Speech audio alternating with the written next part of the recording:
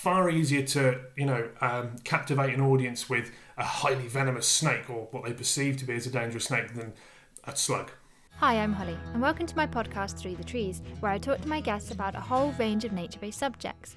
Today I'm talking to Chris Gilbert, wildlife conservation enthusiast and animal management teacher, about how snakes are often misrepresented and why they are an important species throughout the world. I hope you enjoyed this episode, and thank you for tuning in. Hello, Chris. Thank you for joining me. I'm glad you've got a cup of tea with you. Sorry, coffee, not tea. Coffee for me, yeah. Caffeine addict on this side of things. Yeah, that's all right. Well, I love a cup of tea. Before we begin, I need to ask you, what is your favourite tree species and why? So, okay, when you sort of you mentioned this to me, I was like, right, I'll have a good think about this. And I've actually come back really kind of middle of the road. Oak tree. Quintessentially British, I feel, the old oak tree. But yeah, I mean, it's a tall tree, as trees do tend to be. But it's a very dense, long-lived, very strong tree. It's actually the tree that we put Grandad John's ashes under. So we sort of put his ashes in the ground and then put an oak tree on top of that. So it's got a nice sort of spiritual and sentimental meaning to me, the old oak tree. So yeah, middle of the road. But, it's a good tree. Well, yeah, I think you couldn't have chosen better, really. But I'm not biased. I just want to say to everybody, Chris and I are related. We are cousins once, twice, however many times removed. I genuinely don't. I know we are related, but I don't know how we are related. No, well, Dad's mum, Daphne, and Tommy are sisters. Right. So no idea. No idea at all. No idea at all. We just know that we've been seeing each other at Christmas since our childhood. Yeah. There's a link there somewhere. Exactly. So this talk today is mainly about snakes and your passion of snake conservation. So before we get into it, a lot of people might not know the difference between venomous and poisonous. So can you just enlighten us a little bit there? Of course. So it's a pet peeve when people say to me, "Oh, is this snake poisonous?" And then I'm really sarky and I'm like, "Oh no, you can eat it," which probably isn't the best way to go around things. So basically, they're both examples of biological toxins, but they're used in very, very different ways. So if something, the mantra to go by is, if you bite something and you die, it was poisonous. If something bites you and you die, it's venomous. Obviously, there are huge ranges in the level of toxicity and things like that. But the basic guide, the hypothetical example, which I'm not recommending, is you could technically drink a pint of venom and you'd be absolutely fine as long as you had no little cuts in your mouth or little ulcers or any ways for the venom to get into your bloodstream. So yeah, poisonous, you get poisonous berries, you don't get venomous berries. Okay. I think that helps, that makes it clearer. And so you've started Snake Sunday on Instagram. You've got your Viva La Venom Instagram page. What kind of inspired you to start that? So I mean, I've been a snake nerd for absolutely years and years and years. So I kind of started. I sort of wanted to get involved and do something with sort of snake communication. So I started off doing just sort of a weekly snake post on my Instagram, thinking I didn't want to be like we've all got those friends who have started a business selling nutrition products or something like that on their social media, and all of a sudden their social media just becomes about that. So I didn't want my newsfeed or my Instagram to become just snake stuff every day. So I thought I'd do it once a week. However, I kind of arrived at the problem that I also don't really post that regularly on my own Instagram. So it actually then became very apparent to me the last 5 posts I'd done were Snake Sunday posts, and my feed was becoming entirely Snake Sunday stuff. So I sort of thought to myself, well, I'd start an actual page on Instagram about it. Then I could post as much as I want, and people could sort of enjoy or learn things like that. But also with the idea of it being Snake Sunday, is it kind of gave me a bit of a direction for my own learning, in that I could I'll pick a snake a week, and I'll very often just go to a book, flick through a page, and just go that one. And that's something I've not heard about before, so I'll then dive into it. And it gives me a bit of a direction. It broadens my knowledge. I've learned some really, really cool things. And obviously then the more I know, the better it enables me to then share my passion and share, snake message and conservation and that to everybody else as well. So that was sort of the general idea behind it. It's kind of an accident, actually, starting with Evil of Venom. Well, no, I've really enjoyed it, and your enthusiasm behind those videos that you post once a week. I just absolutely love it. I've learned so much. I can't regurgitate any of it now, but I really, really enjoy it. No, thank you. I'm glad. So why did you choose snakes out of all the animals you could have chosen, or reptiles you could have chosen? Why? So snakes, there's a lot of reasons. So they're the reptile, they're the animal that I like the most. I think you might remember. I think it must have been about 5 or 6 when I came to your farm. We went for a ride on your horses, and I had a massive allergic reaction to the horse. I was swelling up, and I found out I'm actually, or at the time, was really, really allergic just to animal hair in general. I didn't do well around animals, which is not good because I loved animals. Yeah. So I kind of got pushed towards the sort of the reptile world. Issue with that is that I was terrified of snakes. Like, I used to have nightmares about snakes. It was crazy. Like Indiana Jones, where he goes down into that snake pit. 100%. That would have been the worst thing ever. But then went to a zoo. I went to a zoo in January because it was my birthday, and there was a keeper there who's like, oh, you can sit at the back of the room if you want. We were the only ones in the snake den. It was a freezing cold day, me and my mum. And then he talked me around, and I touched the snake, and I was like, oh god, this is really, really cool. Oh, it's not, and it just light bulb moment. So I was like, you know what? There are other people like that who are so scared of these animals, and they're awesome. So it was that kind of is what won the snakes over lizards. Crocodiles were hard to get hold of, so I wasn't going to be able to do anything with the crocodiles. No. And yeah, so it just kind of went from there. They're very much the underdog. And I mean, from a purely sort of personal ego point of view, you tell people that you work with snakes, and they immediately think you're just so hardcore. It's like, oh my god, you're so brave, and you're like, yeah, they're actually really fine. But if you want to think that, yeah, you'll let them think that. I'll let them roll with it. Because they're not exactly the best represented animal in the world, and they are always represented. Say, for example, Jungle Book. We're going back however many years now to the initial Disney films, but I think it's really important that you are trying to change how they are represented, a bit like Steve Batchel is changing how sharks are represented, because obviously Jaws didn't help them. So what else do you think the media can do to help change people's perspectives? Okay, so I mean, the media is an incredible tool. We were sort of talking a while ago about saying like the difference Chris Packham's had with the following with regards to people signing up against HS2, and you've only got to kind of look at the difference in our perspective. It was more or less overnight with Blue Planet 2. We went from, oh yeah, plastic straws, yeah, whatever, to, oh my god, this is no longer a common practice. Like, they're just not a thing anymore. We don't use plastic straws in any way like what we used to. So in terms of the media and how we see these animals, the media's got a really important role, because I appreciate in mainstream media it's dangerous sells.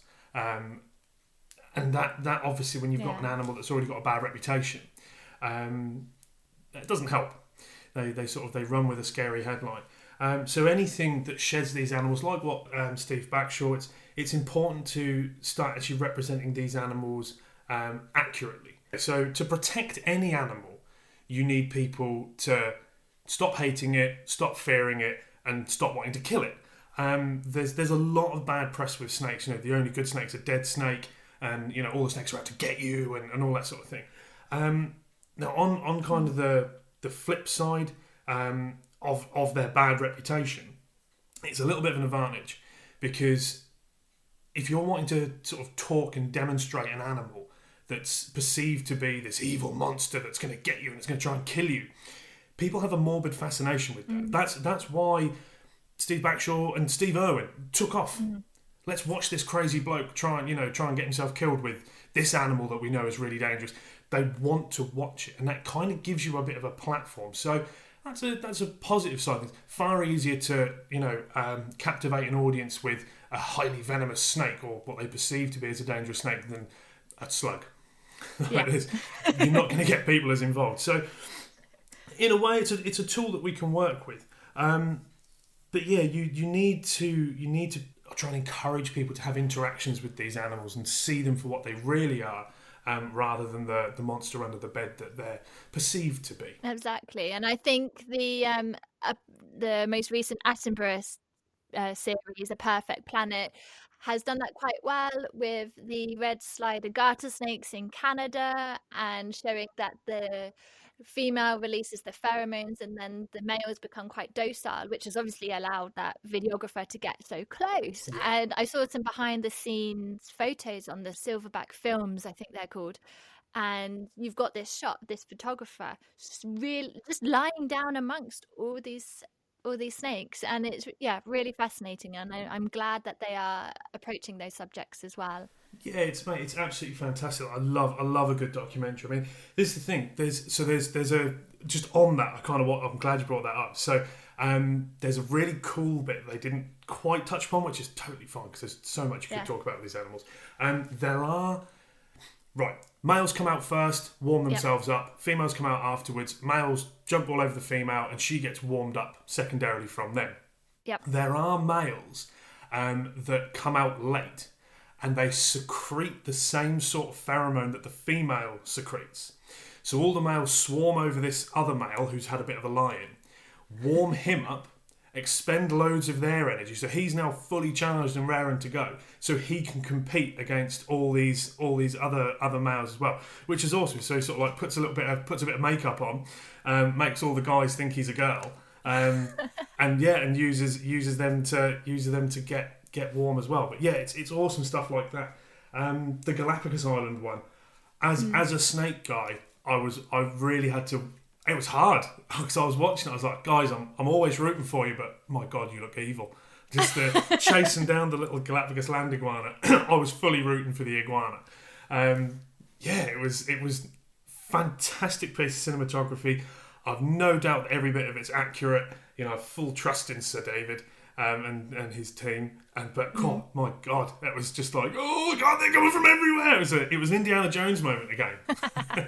So why do we need snakes? Why are they important to different ecosystems? And why can we not just, snakes are not important, they scare too many people? What do they actually do?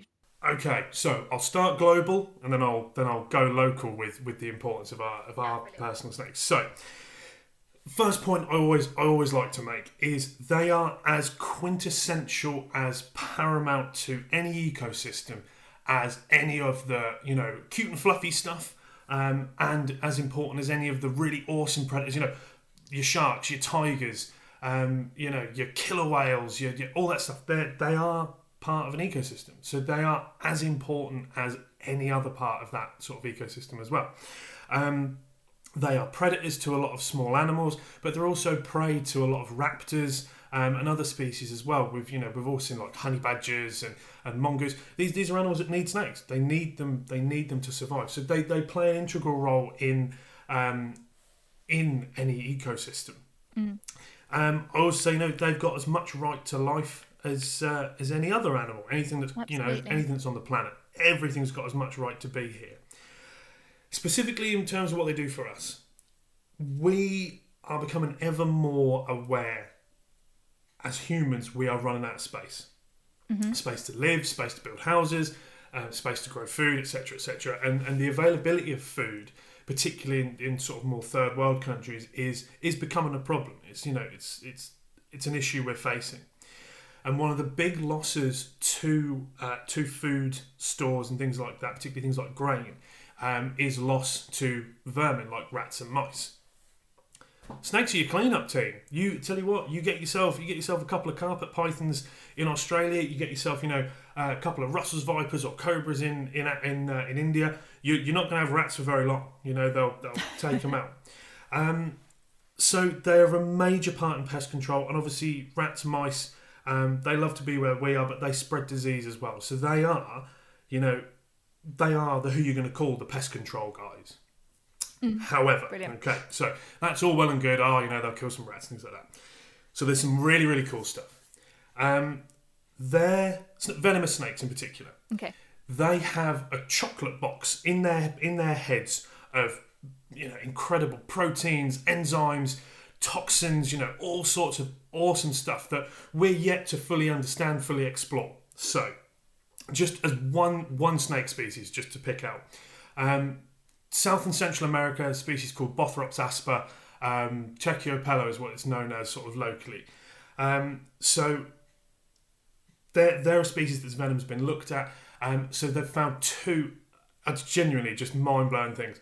Their venom contains a protein, I have to look at what it's called, contains a protein that counteracts amyloid beta in humans.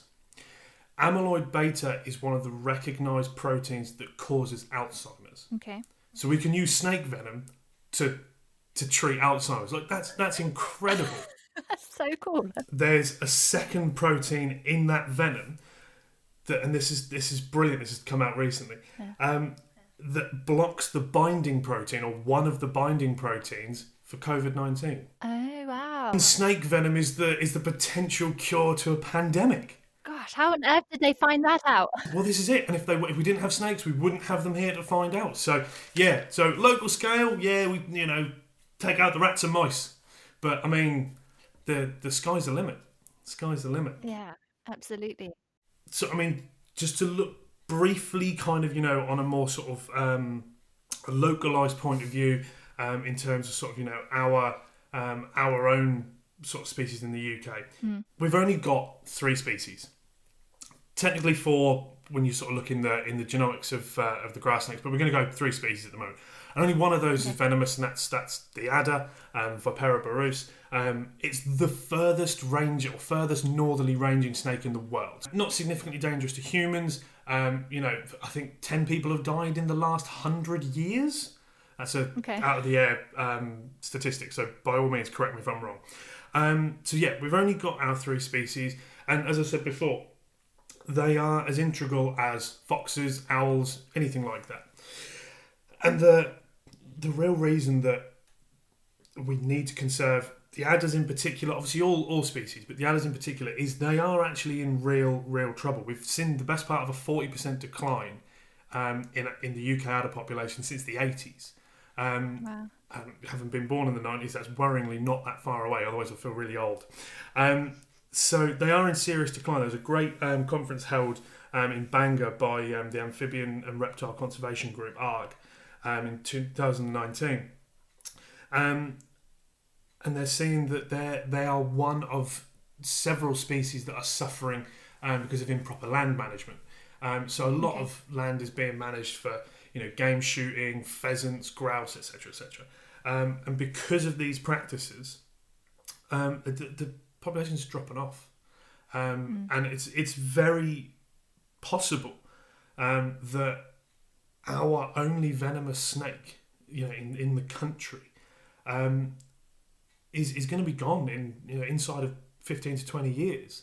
It's very, very possible, and it just seems there's so much focus in the media and in documentaries, things like that, on all these fantastic and wonderful and incredible creatures that we have around the world. And absolutely right, there should be, but we've got a fantastic and amazing species right on our doorstep that's just disappearing. And we've got to be really vigilant on this. We can't afford to lose our only venomous snake. They're a hardy little snake. These guys can eat like once or twice a year. Wow. It's mad. And they've got their behavioural ecology is fantastic. Males fight. You've got two pieces of rope, no arms and no legs, and they'll wrestle with each other over females. I think that's an incredible thing to watch. It's something I've not personally ever seen and would love to see.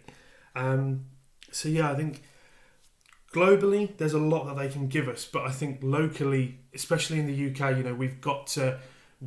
we owe the animals in this country something. We've got to rewild our wild areas and give back a little bit. So I think we owe it to them. Yeah, absolutely. I would love to see an Attenborough documentary based on UK wildlife. I don't know if they've done one. I don't believe that they have. But I would absolutely love to see that. Okay, so what future plans have you got? You've got projects coming up, you've got your Venom Room. What's next for 2021 for you? So, okay, Venom Room, obviously, hopefully, assuming that we can get, sort of once lockdown's over, have got a little list actually that I've made. Hopefully, future this year, want to get the Venom Room done.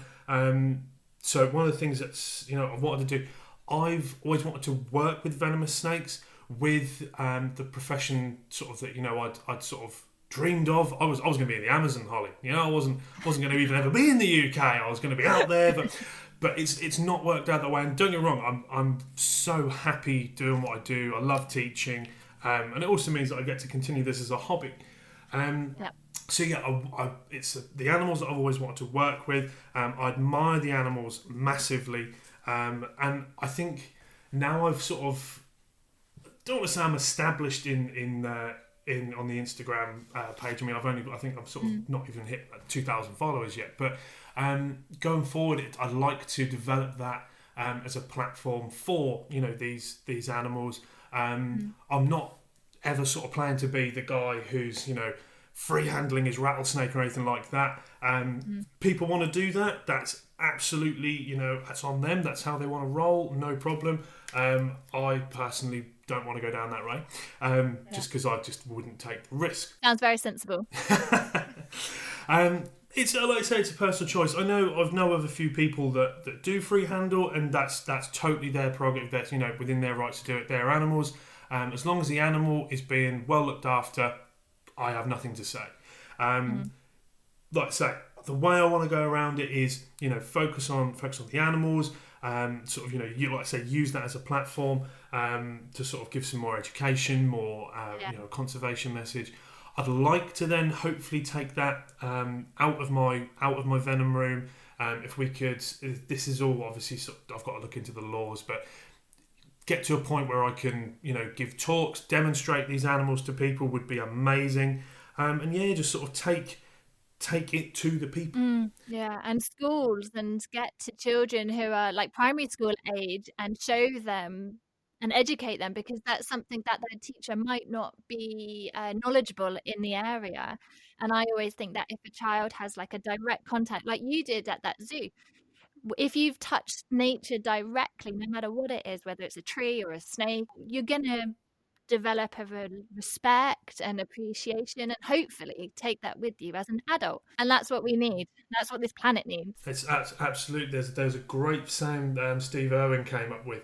That's when you touch an animal, that animal touches your heart, and it's absolutely true. If you have contact with, like you say, with any part of nature, it makes you are touch. You have that connection, and it's something that I think we've got to try particularly hard with.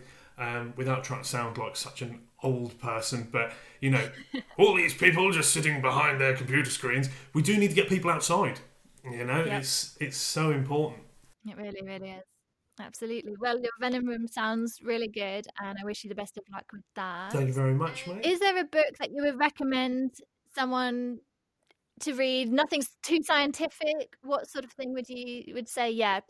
If you want to develop your interest, pick it up and have a read. Definitely. So, in terms of, right, bit of an odd one, that one. So, as many field guides as you can get your hands on. So, field guides are great because the whole idea is it helps you learn to identify the snake, and secondarily, you then learn where you're going to find them, its behavioural ecology. At the same time, what I will say is read as many as you can, because pretty much as soon as a book is published, it's out of date. While you're putting a book together, you can get the most up-to-date information, the most up-to-date classification of the animals, but a week later something else could be published, and it's so I would say read as many as you can. The ones that I've got the most out of, because I've been trying to learn about the European species, Snakes of Europe and Northern Africa, and that's by forgive me, sir, for the pronunciation of it now. I'm going to say Philippe Guinness. Read that loads and loads of times with loads and loads of different species. So yeah, just lots and lots of field guides. But take everything with a pinch of salt. I've had discussions, we'll say, with people where they've decided a snake is one thing. I disagree, and it's a case of, right, which is the most recent book? And then you've got to go to Google Scholar and see what's been published. And so, just read as many field guides as you can. As many as you can. Brilliant. And how can people find you on social media? Social media, so it's Viva_La, with just LA_Venom, or just, Viva La Venom is the best way to get hold of me on there. Brilliant. Okay, cool. Well, I think that's everything for this chat today, Chris. Amazing. It's been great, mate. Really, really enjoyed it. Yeah, I really enjoyed talking, and I will continue to keep an eye out on your Instagram and enjoy your Snake Sundays. Thank you very much. I'll keep up with what you guys are doing with your van. Have you got much planned, sort of, obviously, van-wise after lockdown, or what's your... Yeah, well, we're hoping to go travelling. For anyone who doesn't know, my partner and I have got a camper van, and we've just converted it, from a van to a camper van. And we were meant to leave and go on a long road trip around Europe. But now, obviously, with lockdowns, we're here. So we are in Suffolk. I am creating a podcast, and we are hoping to leave April time after my brother's wedding. Awesome. Mate, best of luck with that. Hopefully I'll see you at the wedding. Hopefully we'll all still be allowed to come down. Yes, I hope so. Definitely. Have to see if you can find me some good European herping spots. Yes, absolutely. Yeah. Cheers, mate. I'll see you later on. Take care. Thank you. At the end of every episode, I share a quote which I feel sums up everything we've been talking about. And the quote today is from Albert Einstein. Our task must be to free ourselves by widening our circle of compassion to embrace all living creatures and the whole of nature and its beauty.